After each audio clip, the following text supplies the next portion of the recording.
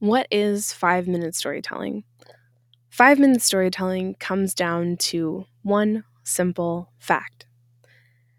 taking the 5 minutes you have with the person in front of you to have an intentional conversation. This means taking simple topics like what makes someone smile, what's their favorite season, what's their favorite food,